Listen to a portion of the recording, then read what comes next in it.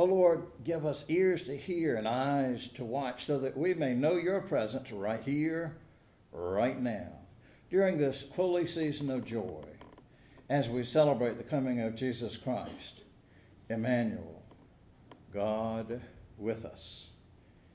In his name we pray. Amen. Our Old Testament reading is from the book of Isaiah, the 61st chapter, first 4 verses, and then 8 through 11. The Spirit of the Lord God is upon me, because the Lord has anointed me. He has sent me to bring good news to the oppressed, to bind up the brokenhearted, to proclaim liberty to the captives and release to the prisoners, to proclaim the year of the Lord's favor and the day of vengeance of our Lord, to comfort all who mourn, to provide for those who mourn in Zion, to give them a garland instead of ashes, the oil of gladness instead of mourning, the mantle of praise instead of a faint spirit. They will be called oaks of righteousness, the planting of the Lord, to display his glory. They shall build up the ancient ruins. They shall raise up the former devastations. They shall repair the ruined cities, the devastation of many generations. For I, the Lord, love justice. I hate robbery and wrongdoing. I will faithfully give them their recompense, and I will make an everlasting covenant with them. Their descendants shall be known among the nations, and their offspring among the peoples. All who see them shall acknowledge that they are a people whom the Lord has blessed. I will greatly rejoice in the Lord. My whole being shall exult in my God, for he has clothed me with the garments of salvation. He has covered me with a robe of righteousness, as a bridegroom decks himself with a garland, and as a bride adorns herself with jewels. For as the earth brings forth its shoots, and as a garden causes what is sown in it to spring up, so the Lord God will cause righteousness and praise to spring up before all nations.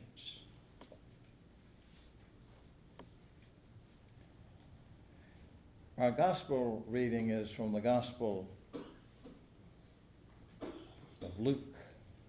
Last week I talked about how much Mark crammed into that very first chapter, his account of the gospel.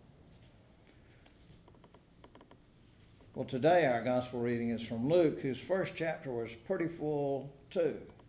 Luke was no slouch either.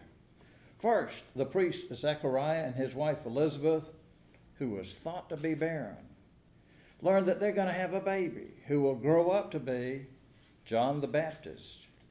Then the angel Gabriel visits Mary saying, "Greetings, favored one, the Lord is with you."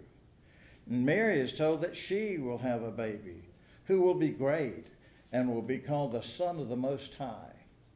The angel also tells her that her cousin Elizabeth is pregnant despite her old age. For nothing is impossible with God. And Mary goes to visit her cousin, who greets her crying loudly, "Blessed are you among women, and blessed is the fruit of your womb." Mary's song of praise in response to Elizabeth's greeting is our gospel lesson today.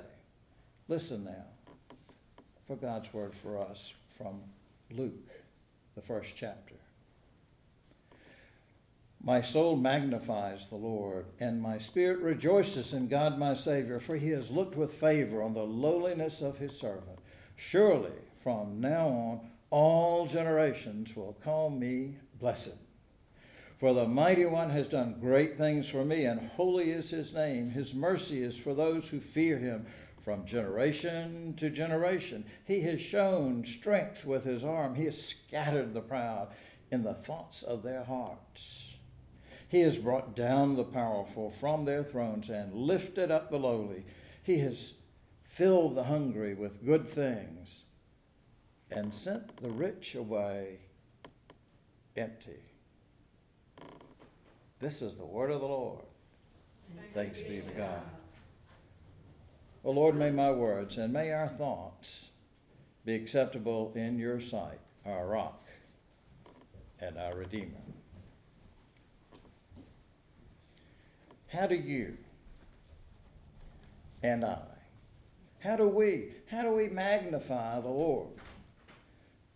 Today's gospel text is that 10-verse text in the first chapter of Luke that is known by the name Magnificat, which comes from the word that begins Mary's song in the Latin translation. Our English version began, "My soul magnifies the Lord," and that phrase used to be as confusing to me as the Latin name, Magnificat. How can we magnify God?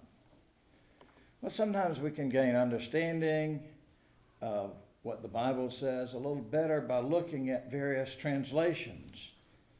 In fact, that internet website, and there's an app for that too, called BibleGateway.com, it will let you compare side by side any of dozens of translations of any Bible passage. Now, we read from the New Revised Standard Version, "My soul magnifies the Lord." There's a Holman Christian Study Bible that renders that phrase as, "My soul proclaims the greatness of the Lord." Or the Common English Bible, the CEB, that I've often read from here at Berea, and that Mary said, "With all my heart I glorify the Lord." Mary's words echo ideas that she had heard in the stories of women in the Hebrew Bible that we call the Old Testament. People like Hannah and Miriam. But also echoes Psalms like Psalm 34, which begins, "I will bless the Lord at all times. His praise shall continually be in my mouth. My soul makes its boast in the Lord. Let the humble hear and be glad. Oh, magnify the Lord with me, and let us exalt his name together." So how do we magnify or glorify and proclaim God's greatness? Well, before we answer that, consider a little bit your own image of Mary. Because in much of the artwork, especially on Christmas cards, she's portrayed as meek and mild, and a lot of times she looks pretty passive, right? But if you watch what she does, if you read what she says, especially here in the Magnificat, you won't see a person who is submissive or immature. You will see a Mary well-spoken, wise, and gritty. I read a column in which someone pointed out, the shepherds heard from the angels and they were afraid. And a bunch of the folks in the Bible, when the angels approach them, they say, "Oh, I'm afraid." But not Mary. Mary's told, "You're going to have a baby." And she says, "Well, how's that going to be? How's that going to happen?" She asks the practical question. She doesn't respond with fear at all. Well, Nancy Rockwell writes that Mary is determined, not domestic, free, not foolish, holy, not helpless, strong, not submissive. She beckons women everywhere, and I would say people everywhere, to speak out for God's justice, which is waiting to be born into the world. William Barclay is a favorite commentator, and he's written that Mary's Magnificat song tells of three of God's revolutions. First, in the 50th verse, we read, "He scatters the proud in the thoughts of their hearts." And Barclay says that's a moral revolution. When we dare to set our lives by comparison with the life of Jesus Christ, compare the way we live and the way that Jesus lived, any reason for pride we had is gone. No matter how good we think we are, even no matter how good we really are, our pride cannot survive that kind of comparison. Well, the second revolution, verse 52 says, he's brought down the powerful from their thrones and lifted up the lowly. That's a social revolution, because Christianity ends the power of world's labels, the world's ranking of our worth or other people's worth based on how much money we have or how little, where we went to school or didn't, what status our parents have or don't, what kind of car or truck we drive, or for some of us don't, how thin we are or aren't, how athletic we are or not, how beautiful we are or not. No matter what, God loves us all so much he sent his son to die for us, you and me, and all of God's children. Well, third, verse 53 says, God has filled the hungry with good things and sent the rich away empty. That's an economic revolution. Secular society, the world at large says, whoever dies with the most toys wins.